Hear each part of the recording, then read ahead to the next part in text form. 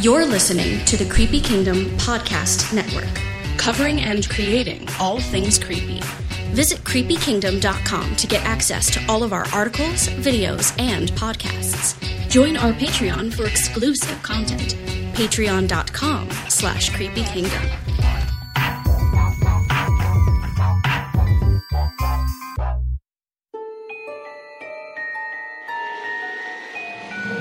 Now it is time to open up the gates.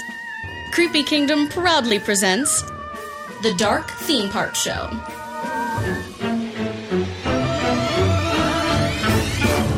Alrighty. I would like to welcome back to the Creepy Kingdom Podcast Network voice artist and actor. I can't choose which one to pick because they're both relevant here. We have Kat Cressida joining us. Hello. Yes, thank you. I'm super excited to be here, and obviously we have a lot of deep Disney history and magic in store for Disney fans in general, and of course later on for the fans of the spookier attractions, the spookier Disney attractions. But if it's okay with you, the former cast member in me just really wants to take a moment to just thank everybody for both being here and also for it's just extraordinary efforts the past couple of weeks. Obviously, we're all dealing with a new normal, and our heartfelt good wishes to anybody who's dealing with something a bit more serious. If you've got family or friends who are sort of in the thick of it, everybody's facing new realities. And on top of that, I wanted to send out a personal thank you. Just if you have friends or family who are on the front lines, and anybody working in the fire departments or hospitals, medical field, emergency services, just thank you so much to you and your loved ones for what they're doing to help us. So we'll get back to the Disney magic. Back when we had the original Creepy Kingdom podcast, you were an early guest, so it's awesome to have you back. I think it's 5 years later. And actually, that was truthfully when I just started social media after remaining blissfully out of the swimming pool and sandbox while everybody else was jumping into it, I was saying nope. So you were definitely one of my first ones. One of my first ones as well. I don't know if I was a virgin, but almost a virgin. Almost. Well, we pulled you out of the non-social media sandbox, put you into the social media sandbox, and we're glad to help, spread the word back then. And I think it's very cool to come back so long later because just in general, I don't know, not too many podcasts really even last this long. So it's cool to be able to bring you back and take a look back a little bit. But we've brought you on for a very special series of podcasts. This is part 1 of 2, so very excited to dive into 2 different areas of your life. But you have some information which we're going to tease a little more as we get going that certain fans of a spooky old house might want to know about. I'll bet they will. But before we jump to that, just to bring other people up to speed that may not be familiar with your body of work, what are some of the characters that you've done, some of the more well-known characters that you've provided your voice to? Well, James, I'm glad you asked. I've been very fortunate over my, I can't believe someone asked me the other day, how long have you been doing voiceover? And I was astonished to say over 25 years now. Well, just about 25 years now, wow. Which is unbelievable to me because I started way back as I was transitioning. I was still on camera, doing a lot of on camera, and had the good fortune of doing a TV series with a very famous actor to the sci-fi. What was that? Did you hear that? Must have been a ghost. It was a specter. It was a Skypeism. Right. I didn't hear it on my end, but we're good. There's a very famous sci-fi sci-fi icon legend Michael York, who played Logan in Logan's Run. Oh, wow. He, of course, was a very famous Shakespeare actor back in the day. He was a heartthrob during the 70s and 80s. And I had the good fortune of being cast opposite him in a series with Téa Leoni for NBC, for Must See TV, back in the late 90s. And he was the one who actually said to me, wow, you've trained in Shakespeare, you love words, you're fascinated with storytelling, you love Disney. Maybe you should consider voiceover. And at that point, this was in the late 90s. It was not nearly as well known. Celebrities were not yet really doing it. Tom Hanks was the first major, celebrity on record to associate himself with an animated project. And back when he started that for Pixar, most people don't remember this, but he wasn't yet Tom Hanks, the Academy Award winning. He was still just doing small comedies. So, yeah, he was like the 80s comedy guy. Yeah. So, and not even some of his more significant, well-known ones. So he kind of changed the conversation on that, him and Tim Allen. And that was right around the time that I was just starting in voiceover. So it was a very different world. And long story short, I first started out doing a bunch of video games for LucasArts. And so my first big role was voice matching Princess Leia, Carrie Fisher. Wow. For LucasArts, yeah. Was that intimidating or what? Not really. The great thing about being young and stupid is that you're young and stupid and you sort of take it all in and stride and go, yeah, this is, it was a big deal. I definitely felt the honor of taking on this role, and I studied it like a demon. I really put my all into the voice match and worked hours and hours and hours. So I definitely felt the honor of taking on such a legendary role. Of course, all the new Star Wars hadn't yet even.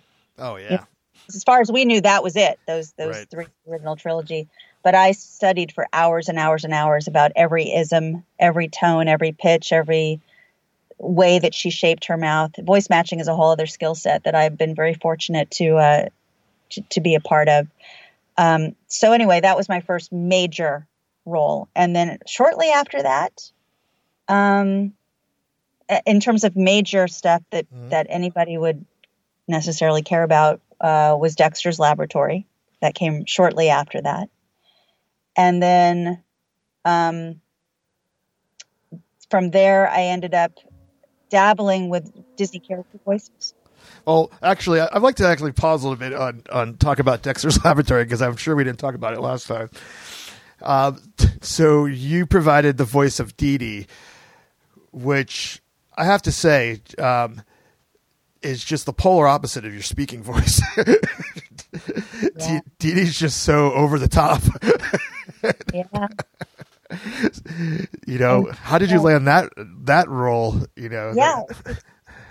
It's a great question. That started out as a voice match because the gal who had done it for the pilot was the creators. This was a CalArts finals thesis. I don't know if a lot of people out there know that, but Genndy Tartakovsky, who's the brilliant creator, who's of course gone on to do tons of things, including ironically some Star Wars stuff.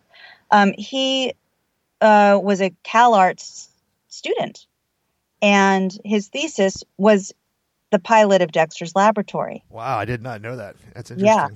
And so all the original voices for the original concept pilot were just students. I think he did Dexter, and his girlfriend at the time did Dee Dee. And then when it got picked up for Cartoon as part of Hanna-Barbera's collaboration with the brand new Cartoon Network, they redid the pilot, and she stayed in the role for the pilot. And then they cast Chris Cavanaugh, amazing, wonderful, God rest her soul, Chris Cavanaugh, who of course was the voice of Babe and several Rugrats and other famous Nickelodeon characters. Mm-hmm. He got cast as Dexter, which was a genius move. And they got about 3 episodes in, 2.5, 3 episodes in to their 6-episode pickup. And the gal who was doing Dee Dee decided that she didn't want to, voiceover wasn't what she had gone to CalArts for. She wanted to be a stage actress, so she left. And so they had to find a voice match because the series was already becoming a major hit at that point. It was getting major traction and had another pickup for an additional, 26 or however many other episodes. Wow. So it started out as a voice match, but for those who are avid Dexter's Laboratory fans who really know it, they'll note that somewhere around the 4th episode, you hear a slightly different sound, which is me taking over the role. And then very quickly, as soon as I took it over, Genndy made the decision that he wanted to take the character even wackier and more out there. I describe her as Alice in Wonderland on crack. That's a perfect explanation. Yeah, he just kept pushing the boundaries. That laugh, her famous laugh, was mine. And everything got exaggerated and pushed out because she started out much more mellow. Really? And wow. Airy fairy hippie is what she sounded like in the first. Really? Wow. Yeah. I don't think I've ever seen that then. Wow. But yeah, and then it was all me pretty much from then on out for the most part, and I've continued to do that character on and off for various, additional projects. But I'm so glad you said out loud that it sounds nothing like me, because it always really annoys me slightly when someone says, "Oh yeah, of course, I can totally hear it in your voice." I'm like, really? I can't. I'm not going to lie. I really can't hear it. Yeah. So crazy characters seem to be my wheelhouse. I seem to get a lot of axe wielding. I've now portrayed 3 famous axe wielding murderesses, 2 in video games and 1 for the mansion. So there's something in my voice that definitely seems to fit into that, but who knows what it is, because I started out doing all lighthearted Disney-esque stuff. And Princess Leia. Right. You started with Princess Leia, and went from Princess Leia to Dee Dee in a short run at a time. That's a spectrum right there. Yeah. But I'm glad to be able to nerd out a little bit on that. I loved watching Dexter's Laboratory, and I loved Dee Dee when the show was on. So I love. I mean, Alice in Wonderland on crack is a great description of her character. So. I'm glad that it went there. That what she wasn't. I just don't think that dynamic would have worked well throughout the series if she wasn't so over the top. But yeah, well, that's true of any series. Is you start to find your way through the characters. They evolve as you go. And then just to get back to your original question, because I know, of course, Mansion fans really want to get into the Disney universe, and I don't blame them. From there. Ended up dabbling with Disney character voices. My first real role for them was Tarzan, the animated feature Tarzan, where I got to voice match Glenn Close, mostly to take over all the gorilla sound effects for all the chase scenes for Kala, which was Tarzan's mom, which was a big honor, big fantasy fulfillment. People always picture when you do animation that you're doing it to the actual, that you're seeing it. And of course, now we know from B-rolls that have been spilled out from Disney and Pixar that, of course, that's not the case. You're just sort of in a recording booth, recording it before the animation's even been done. But in that case, they had completely finished the movie. So I was at a giant ADR stage. I'll never forget this. And I was with the two directors. There were 2 directors on it. And literally had the honor of doing all of the gorilla sound effects to picture. Wow. So I got to see all the animation, and I was literally dubbing it in line by line, beat by beat to the final animated project. And that was just like surreal. It was like dream come true. Especially working directly with Chris Buck and the directors. Mm-hmm. So that was magical. And then from there, shortly after that, took over the voice match for Jessie the Cowgirl. So every time wonderful Joan Cusack is not available, I get to step in, and that means I've done most of what you've heard in the Toy Story Land, Disney Parks, Midway Mania, Disney on Ice, Woody's Roundup, all the live stage shows, most of them. So, wow, that's pretty cool. So So you're the stand-in for Joan, is what you're saying. I'm the official voice match for Jessie the Cowgirl. That's so cool. So you're in Toy Story Midway Mania, then correct? Yep. So I'd imagine, was that the first attraction that you were part of? No, back way earlier. God, what year? Someone else will know. But I got to do Woody's Roundup for the Golden Horseshoe. They had a full stage. Oh yeah, I remember that show. Yep. And I put it out for Way Back Wednesdays a lot on Twitter because it's just so funny. Mm-hmm. They did that clever concept where every time it was supposed to be the TV show, all the characters and the scenery were in black and white. Yeah. And then for the commercial breaks, it was in color. I literally loved that show. I thought it was so awesome. I'm going to go with 99 in line with Toy Story 2 coming out. I think that's when that show was. Could have been, yeah. And that was a big honor. I'll never forget being in the audience and hearing my voice coming out of Jessie on stage, and I was like, "Oh, this is just too surreal." Yeah, that's what I was getting at. I was going to ask you about Midway Mania. I was literally going to ask you, what's it like hearing your voice, like in a show or attraction? It's always a bit.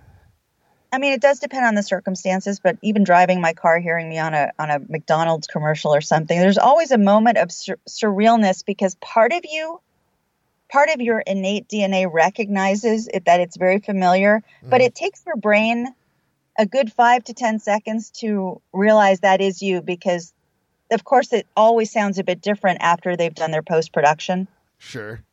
And how we hear our voice coming out of our skull cavity is different from how everybody else hears it. So that first moment of hearing with the room noise and the post-production and whatever else, it takes the brain a few moments to go, hey, that's me. Wow. Yeah. I actually had I did some voiceover work for a independent film and I had the same experience. I had the honor of providing my voice in the film Walt's Frozen Head. I don't know if you've heard of this film. Nope. Yeah, it's an independent film that leads it if Walt Disney, his head is still alive, and they take it to the parks and show him his park, and he comments on it, and it's a real fun film, and. The director of the film, he asked me to do voiceover for Paul Frees's part, which I was like, I'm not worthy for that at all. And then he's like, well, please do it. I was like, okay. So then when I watched the movie, I was like, wow, that's a weird Manchin voiceover. I was like, oh, that's me. I'm like, I still feel like I'm not worthy, but it was a really cool experience to be able to do it. Oh, well, wow, that sounds really cool. Yeah, so it was really, so that's why I thought to ask you. I was like, I wonder what it's like on going multiple times, on attractions in the parks, just hearing, every time you go on Midway Mania, hearing your voice must be pretty surreal. Yeah, it is always. So let's rewind a little bit here and say that, you ended up doing work with Disney, but you were brought into the Disney universe at a very young age. I was. Yes, exceptionally early in terms of understanding what went into the parks and the backstories of so many of the classic attractions. Because as some of your amazing followers and fan base and homies may know, I grew up in the Imagineering culture. My father was not technically an Imagineer, but a graphic designer who worked with Imagineering and had several meetings down at the park when I was younger, several reasons to go down there. Back then, just to say this out loud, not sure of the age, general age range of your demographic, but this was during the early 70s. And this was sort of not to be unkind, but it was a lower point in terms of the parks. Disney World, of course, was just getting on its feet. Mm-hmm. Walt sadly had passed away, just a few years earlier. And so a lot of the Imagineering culture and the park was trying to find its balance, trying to find its way back and figure out what the next iterations of it were going to be, to follow Walt's dictum that the parks will never be completed, that they'll always move forward. And my father was very passionate about NASA and the space program, which made Tomorrowland one of his absolute, favorites to discuss and talk about. But even at the age of 3 and 4, we would be standing online and he would be sharing the backstory of the attractions, which to me was perfectly natural, because as a kid, you're like, well, this is what everybody does. You don't know. It took years for me to realize that no, most kids got their introduction to Disneyland just strictly as an audience member, enjoying the magic and not having a discussion about how it all right together. So I always viewed the park from that lens. I always viewed it from the point of view of the Imagineers and how much incredible magic went into the creation of the final illusions, which was an unusual way to come into it. Yeah, I can't say I'm envious. I like having the magic going as long as possible. Oh no, I'm telling you, this made it even more magical because I got to realize, for me and my brain, it was extraordinary to see both the final product and know all of the secrets going into it. I found that incredible. And certainly the actor in me was able to step back and enjoy the illusions and get lost in them.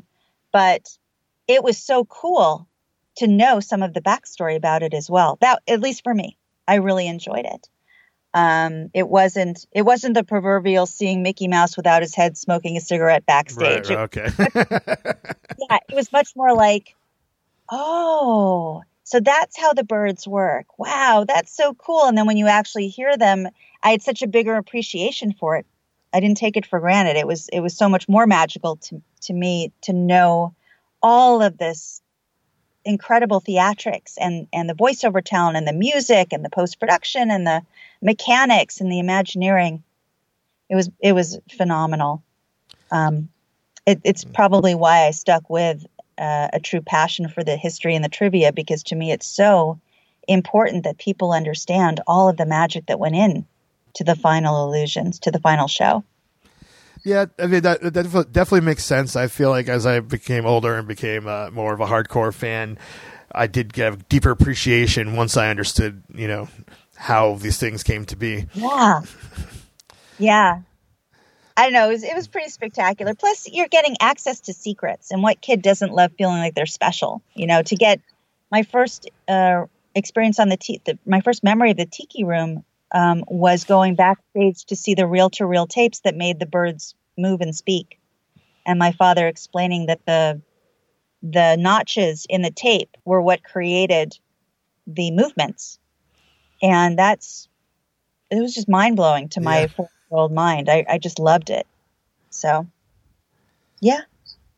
So that's how we started. And then we would stand online, and he would also tell me the backstory that the Imagineers had come up with for the various attractions. And one of them was Pirates. I remember standing, of course, the queue line looked very different back then.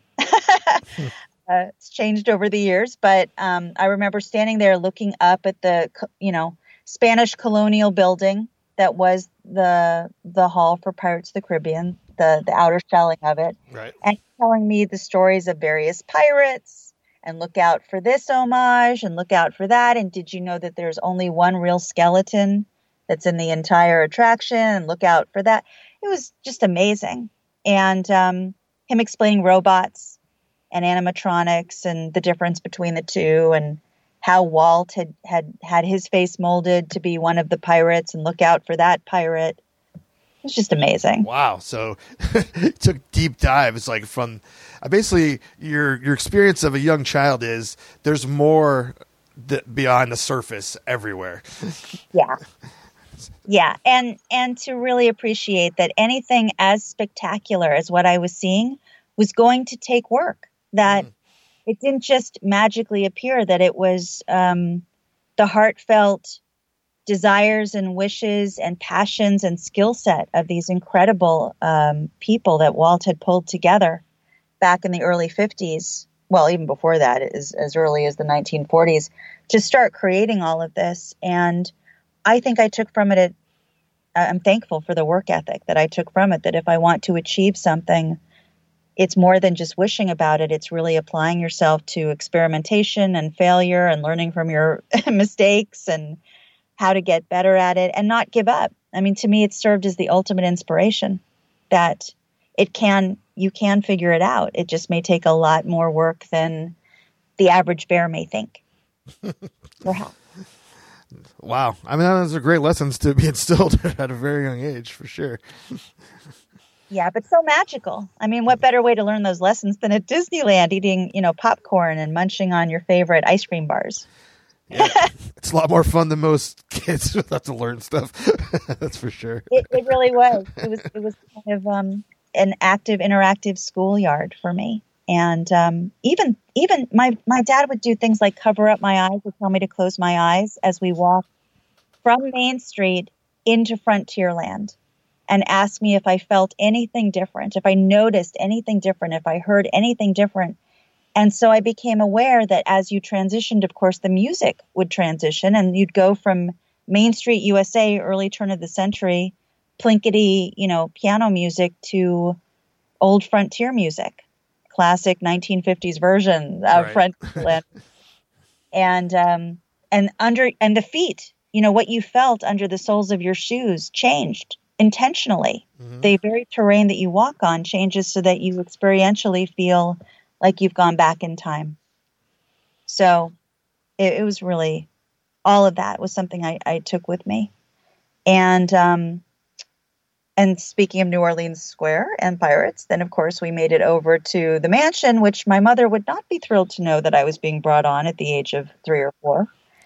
Wow. Given that I was prone to nightmares and had an active imagination as a child. And I remember my very first experience in the mansion was like many others, which was my father had to learn the hard way that I was not yet able to handle it because didn't go well, huh? We were in the very entry of the mansion. I still remember this, the experience of being in this closed, frightening, dark space with a giant, to me as a 4-year-old, giant chandelier. And I remember screaming bloody murder. I was so scared. The minute I heard that organ music and the opening Paul Frees, I just lost it.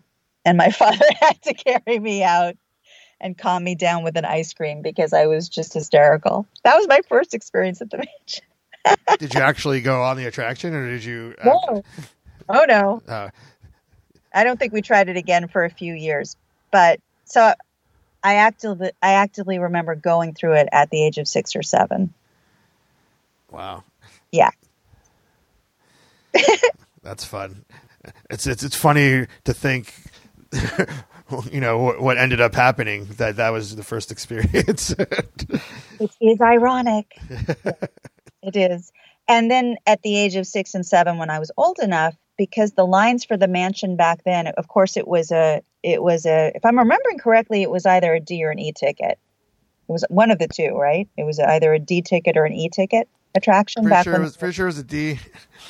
I definitely don't know from firsthand experience, but I'm pretty sure it was a D. So back then, the lines were very, very long.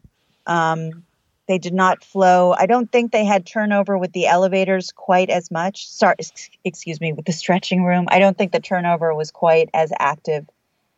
So we would be standing online, twisting and turning through the turnstile part that you hardly ever get to anymore, except for Nightmare Before Christmas version. Right. But I remember being at the side of the mansion and my father pointing up saying, "Do you see way up there? Do you see those windows way up there? That's a cupola." And I was like, "A what? A cup?" And he was like, "No, it's called a cupola or a cupola. And it's Italian for little high room, little enclosed space." And I'd be like, "So what is a cup? What does it have to do with anything?" And he'd say, "Well, that's where a very famous character used to look out at the sea, waiting for her love to return. And do you see what's above it?" And I'd be like, "A weather vane." And he'd say, "Yes. And do you see what shape the weather vane is in? A ship. Do you know why the weather vane is a ship? So this is how I learned the story of the sea captain and his bride. Wow. And my dad knew all of these stories because he was hanging out with some of the original Imagineers and hearing about all the different versions. And back then, the story that I remember the most was that the bride was waiting, looking out at sea, which the stand-in, of course, was Rivers of America. But in theory, if that beautiful Garden District mansion was facing out over the sea, it would spot.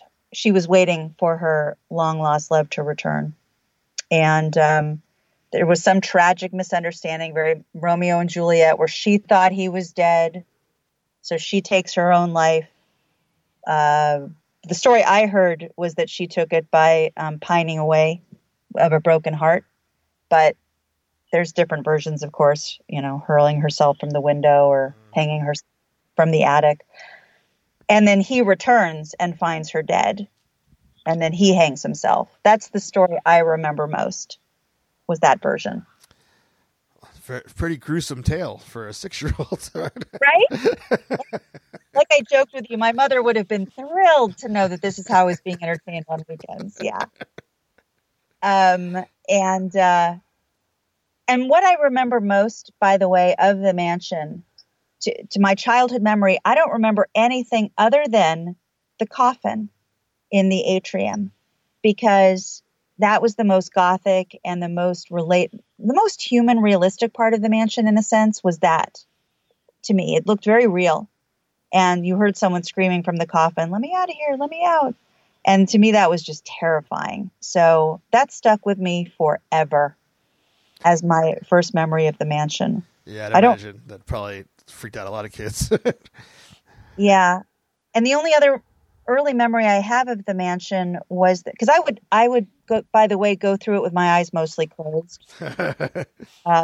My dad was always trying to get me to look, and I wouldn't open up my eyes. And by the way, that's a much scarier way to enjoy the man. You should try it sometime, going through with your eyes completely closed, because the audio effects are so brilliant, and you hear them so much more clearly when your eyes are closed, of course, because that's the only sense you're really activating. Would you be surprised to know that I've ridden the entire attraction with my eyes closed? There you go. Just for that reason, just to take in all the audio. Yep. It's really amazing. And what your imagination conjures is so much scarier than the real thing, that no wonder I was terrified of the mansion so much as a kid, because I was not daring to open up my eyes. But I do remember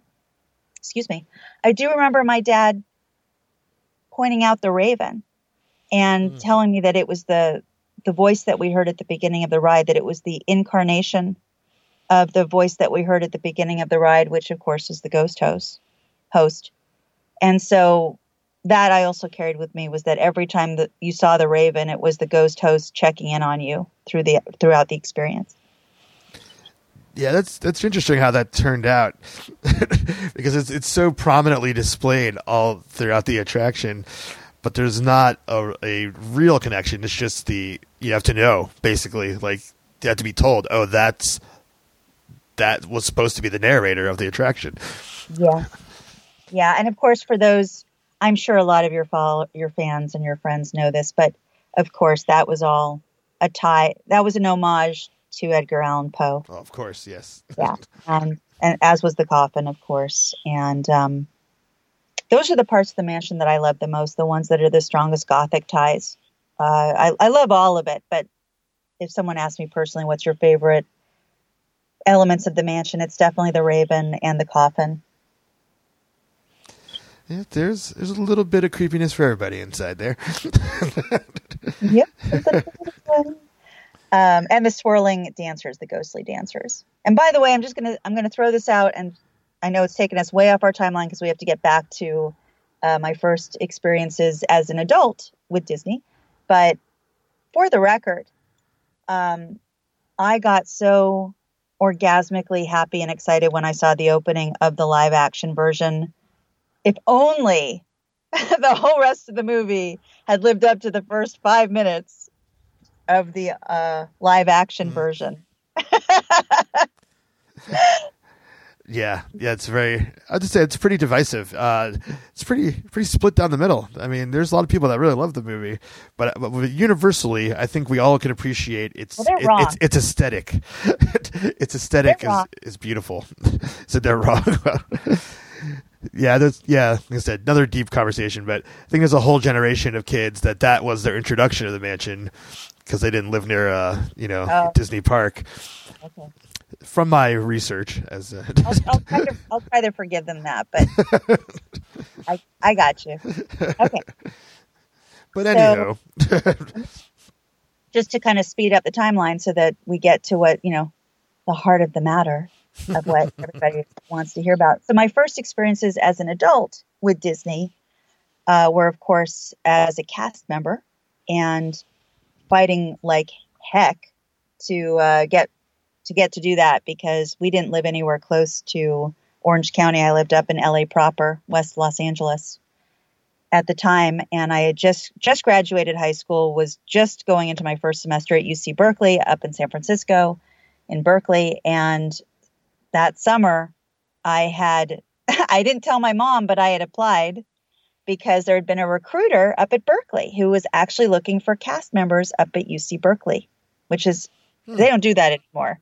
But that year they were sending the person who was in charge of recruitment to Stanford, to Berkeley, couple of other campuses just to try to get different cultures into working at the park than just Orange County. Interesting. So, yeah, very interesting. And his name was Joel. I remember him well. And I remember that when I walked in, they had Mickey Mouse balloons and I lost it. I was so happy. And he couldn't believe that he'd found, a potential future cast member whose dad had worked with Imagineering. So he jackpot, right? He was like, do you want to be a tour guide? Do you consider being, wearing the plaid and doing the tour guide? And interestingly enough, I didn't want to do that. I wanted to work in attraction. I really wanted to be Can you guess what I really wanted to be? I'm going to take a wild guess and say Haunted Mansion Maid. Nope. Oh, wrong guess. Not by a long shot. My favorite attractions as a kid were the canoes and Jungle Cruise. Jungle Cruise skipper. Wow. That's it. Was that it? And I, of course, had a big mouth even back then, and I loved storytelling and I loved narration, and I so wanted to be a Jungle Cruise skipper.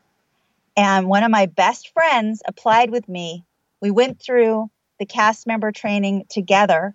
And back then, you would go to Mickey Mouse University upstairs, second or third floor off of Harbor Boulevard. That's where we would enter. It was the old employee entrance off of Harbor Boulevard. Mm-hmm. And his name was Steve, and he was one of my best friends at UC Berkeley. We'd both gotten in together. And he got Jungle Cruise skipper, and he didn't want it. And I was so envious. And I got Storybook Land. That was my consolation prize. Well, she wants to do narration, so we'll make her a cheerleader at Storybook Land. Wow. Not quite as fun as Jungle Cruise skipper. No, not shooting guns at hippos. I wanted to do that so badly. Not to shoot the hippo, just to shoot the gun off and be sarcastic. But anyway, one day, maybe I'll have the honor of getting to take that over. One day I'll get it. I'll be honorary skipper maybe one day. But in the meantime, that was my first official voiceover job, was Storybook Land. Wow. Yep. Which is, I'd say I've been on there at some point not too long ago, and it's still it's still got to bring a lot of personality to the ride. Yes, but you know what? I got in trouble a lot because I would share all kinds of other details, and they were like, "No, you gotta, your spiels have to be quicker. They have to be simpler." But my boats loved them. They loved it when I went into the backstory of how the statue, made it into Kensington Gardens, and of course. Peter Pan, and the backstory of Three Little Pigs, and that it stood for. I got into all kinds of Disney history, but I would get in trouble because I was Maverick. I was going off the script. Yeah, that's not something that's that they like. Not encouraged. I was mischievous. Well, obviously you could not be contained, and you couldn't keep that position, or you didn't want. I guess was it just a summer job, or what? Like, how did you transition out of being a cast member? Seasonal. So yeah, I did it for that one glorious golden summer. Dated the saxophone player for the All-American College Band back then, Jeffrey, wherever you are. My first summer love. Oh. And then I came back for that winter. And fickle person that I am, I had a different boyfriend by that point, so God knows what happened to poor Jeffrey. But for that winter, I worked Christmas and New Year's Eve, which was really magical. That was really cool. He was on Star Tours. I was still on Storybook Land. And I remember we were still in our costumes, which I'm sure our wardrobe. We were not supposed to be. But I remember us standing in front of the castle, holding hands, me and my little Storybook Land, and him and his. It's a little contrast. Verses, but very sweet and innocent. And then that was it. Went on to other summer jobs after that, but it was really magical. And canoe races, oh my goodness! Wow. Showing up at 4:30 in the morning to do canoe races around Tom Sawyer Island was so cool. That I'm exhausted just hearing that. Right? I can't imagine how tough that was. Yeah, and then you'd basically finish by 7. You'd go shower, and then you'd show up and do double shift for the full day. God knows where you get your energy when you're. Yeah, that's 22. I don't know. That's a 20-something kind of energy level for sure. Or no, I was 19 or 20. Yeah, because it was freshman year, 18, 19, 20. That was pretty special. And then from there, my next introduction to Disney was doing recording Storybook Land, like record narration for Walt Disney Records, which I just released. Actually, there was a fun trend a couple of weeks ago called Tell a Fairy Tale Day.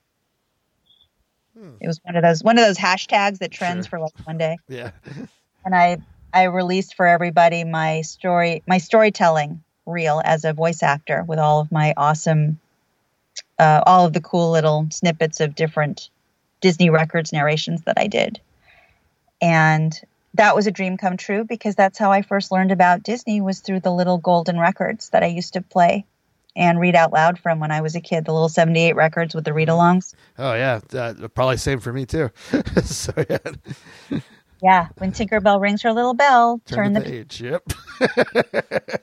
Then I got the person doing that, so that was pretty sweet. And then right around there was around the time that I became friendly with the casting director at Imagineering, who was using me for Scratch for different things. Scratch is when you pre-record way at the beginning stages when they're not sure what the final script will be, what the final voice will be.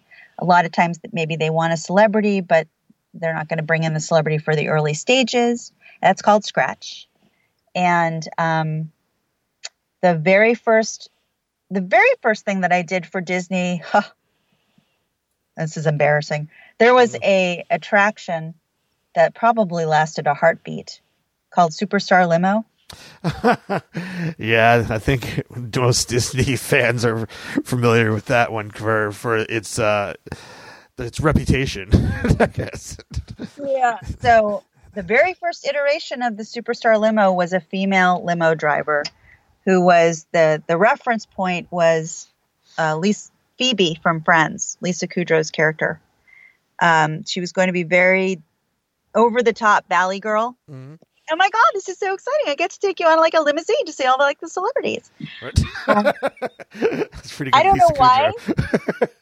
Yeah, I don't know why that was the first choice of a limousine voice. Of course, that got replaced by a male voice.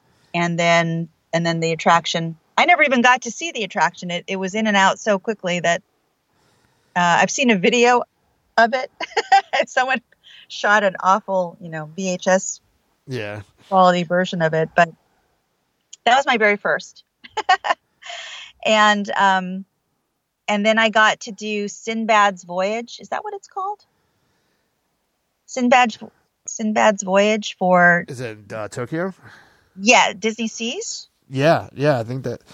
Yeah, I'm pretty sure that's the name of it. Yeah.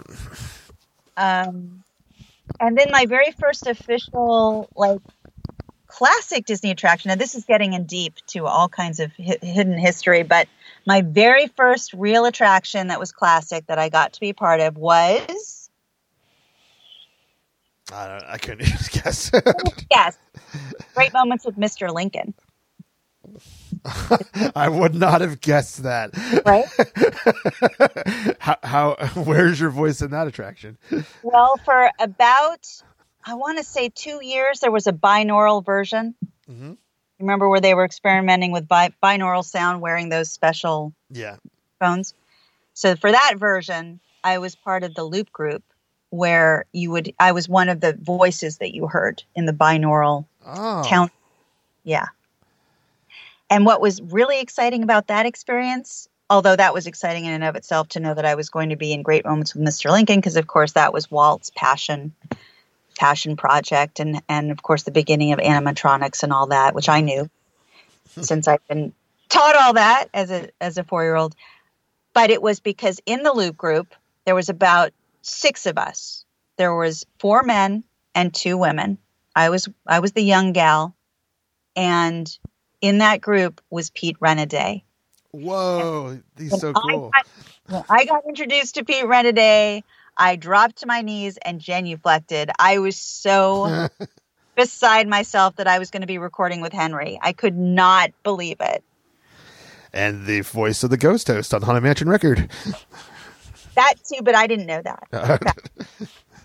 I just knew that I had known that he was Henry. And he was so sweet and so lovely. Of course he is. And he was so wonderful. And he gave me a hug. He said, well, here, give me a hug. And that was amazing. So I was so nervous and excited. I don't even remember the rest of the recording session other than that I was standing next to Pete Renaday. That's awesome. Yeah. Wow. And from there, I then got a call, would I please come in to scratch something for a new version of an attraction that was already in Florida. And had I heard of it, it was sort of an homage to Twilight Zone. And interestingly enough, now remember, this is the early 2000s that this happened. This was in 2002 that I got this phone call. Remember, the world was not completely connected nonstop to the internet back then, or at least, it's hard to believe that, but there was a time when not everything was up on the internet and you couldn't just Google. Google didn't even exist back then, I don't think. I think we had Google by then. We didn't have YouTube then, though. I can tell you that. Okay. Well, all I know is that when I first heard of it, it was the first time I'd heard of it, because I didn't really know what was going on at Disney World. I just cared about my park, which was Disneyland. And I had never really had a close association with anybody. Everybody I knew worked at Disneyland or at Disney Studios. So I didn't hear about other attractions. And I think in that weird way, when it's your park, and you don't really care what the other park is up to back then. There was only 2 parks back then, of course. And the one in the Tokyo one was just getting underway. I think towards when was that? The late 90s, early 2000s that all started to kick off. Oh, no. I'm sorry. Euro Disney opened in the late 90s, correct? I'm going to go with 92 for 92. Euro Disney. Yeah. Because the failure of it killed a lot of things that were planned that I wished came to be. That's why. No, you're absolutely right. That's right. Because it was that's right. It was Euro Disney first, and then they had to rejigger a lot of things. You're absolutely right. And I have a funny story about the translation that went into Pirates for that, because I actually worked with somebody who was working on the Blue Sky concepts for how to translate famous Disneyland attractions for the European sensibility. Interesting. And they were having so much trouble with the Pirates of the Caribbean because, of course, all of those slang words, all those slangisms of pirates weren't translating in the French language. There was no translation to get across that sexy musty piratey, slang. Yeah. They didn't have any equivalent of that in the French culture. And the most famous line of all, what's the famous slogan for Pirates of the Caribbean that we see on the posters? Come on. Dead men tell no tales. There you go. Closest that they could get was people who are dead don't talk. So they had a lot of trouble to translate the culture of pirates correctly so that it would have the same cool, sexy, awesome flavor for the European culture. Yeah, that's funny. That stuff, you don't really think about until you have to think about it. Do it. Yeah, think about it. But you have to go and do it. You're just like, oh. Yeah. And another thing that was interesting was that to Europe, now this is, again, we're talking way back then. And I remember this was when I was at my first job in Hollywood as an agent at William Morris. So I was not yet on the voice acting side. So I was hearing about this from someone who was working at Disney at the time, that the other thing that was so weird about that attraction is that pirates, up until Euro Disney / Disneyland Paris, pirates were not fun scoundrels. They were not adorable or lovable.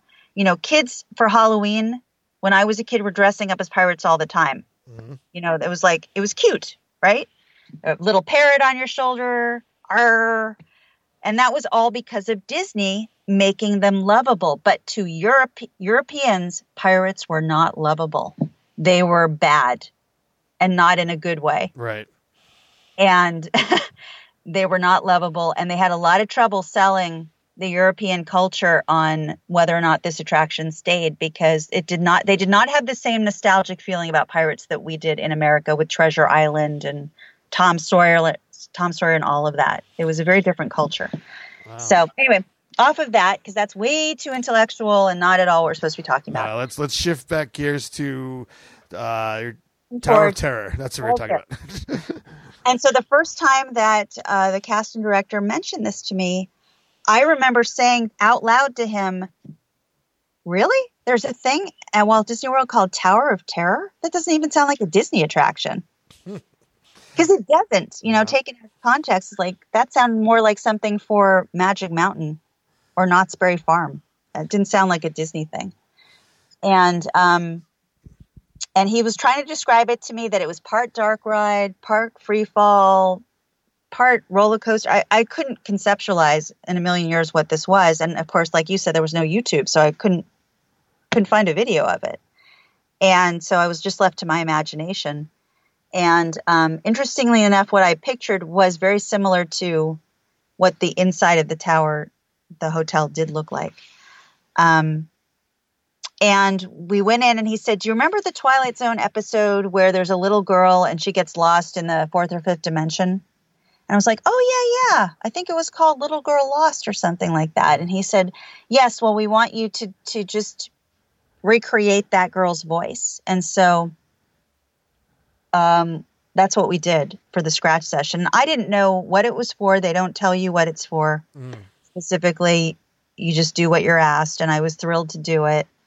And then remember, I got a call from my agent a few months later, or could have been as far forward as, 9 months later, that the contract came through and that I was now going to be the voice of that, meaning that they decided to use the actual scratch session. So I didn't have to go back to record it. They just used what I had recorded in the scratch session. And that became the little girl in the wall that you would hear in the chalk circle right before the elevators. Yeah, in the boiler room. It's very cool. I remember the first time that I noticed that, because it's not something that you really notice every time you go through there. Yeah, and it would rise and fall in volume too. It would cycle through, and then you would hear it. You would hear it downstairs too, but you didn't even. It had less association because it was just coming on top of generator sounds and other sounds. You didn't really know what the heck it was. Just like it would sound like a ghost in the machine, sort of a thing. Yeah, that's pretty much what I thought it was until. I think you're the one that first told me what it was last time we spoke, to be honest. Because I pretty much just thought it was a ghost sound. Yeah. Well, a lot of fans did figure it out because there were a lot of Twilight Zone aficionados who recognized the chalk circle and would stand and lean their ear against the wall listening for it.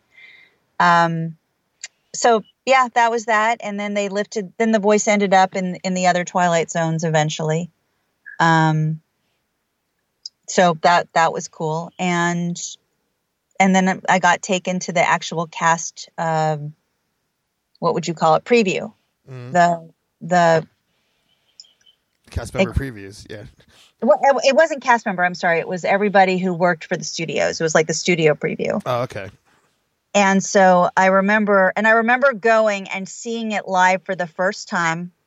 And I was like, hell no, I'm not going on that. There's no way you're getting me on that. And him saying, oh, come on, you got to hear your voice. I was like, I'll stand online and I'll listen for my voice, but I'm not going on it. And that was literally the decision I made, was that I was going to just enjoy the pre-show, because I knew the actor who'd done the voice match for Rod Serling. And I'd heard about the technology, how exciting it was that they'd spliced that together. Mm-hmm. And basically my determination was I was going to take the chicken exit, after we were done going through the queue line. And he dragged me. He was like, come on, you can't chicken out. And everybody around me was like, come on, you got to go. It's so great. It's not that scary. And I rode that with my eyes shut the entire time. And I was terrified. There's a picture of me.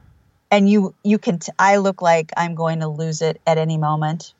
And I was crying when we got off, both that I was crying out of happiness that I survived and relief. And I was genuinely shaken up. It was incredible. And then of course I wanted to ride it again 20 minutes later. So well, it's such a unique feeling, falling faster than gravity, that, your brain doesn't know how to process it.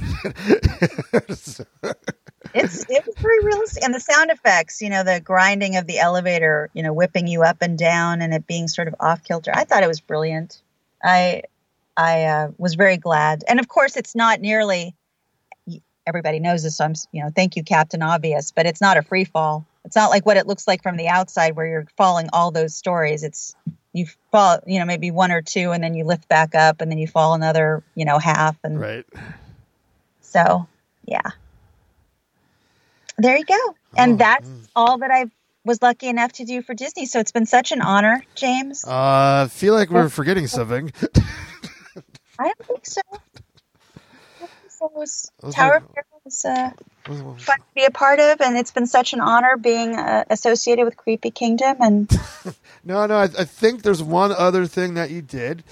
Let me go to your IMDb really quick and double check. What is this? Black Widow Bride role? Oh, of course. And then there was the time.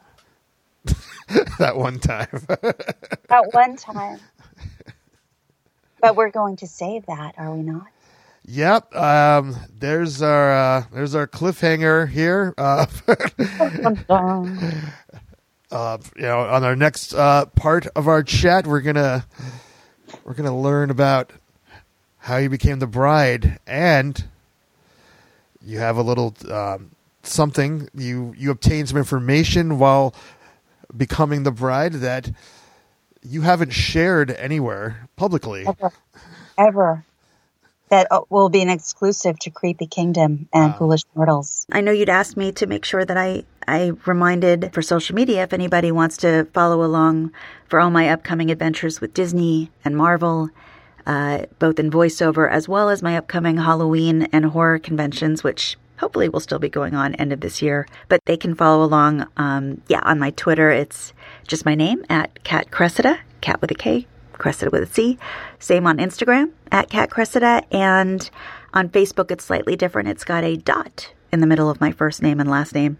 And of course, as you know, every morning on Twitter, I always do deep Disney history and Disney trivia, all kinds of unusual things about the parks, and a lot of vintage, long-lost footage that people have not seen of the parks. So would love if any of your Creepy Kingdomers wishes to join and follow along. And I guess I'll just leave you with hurry back.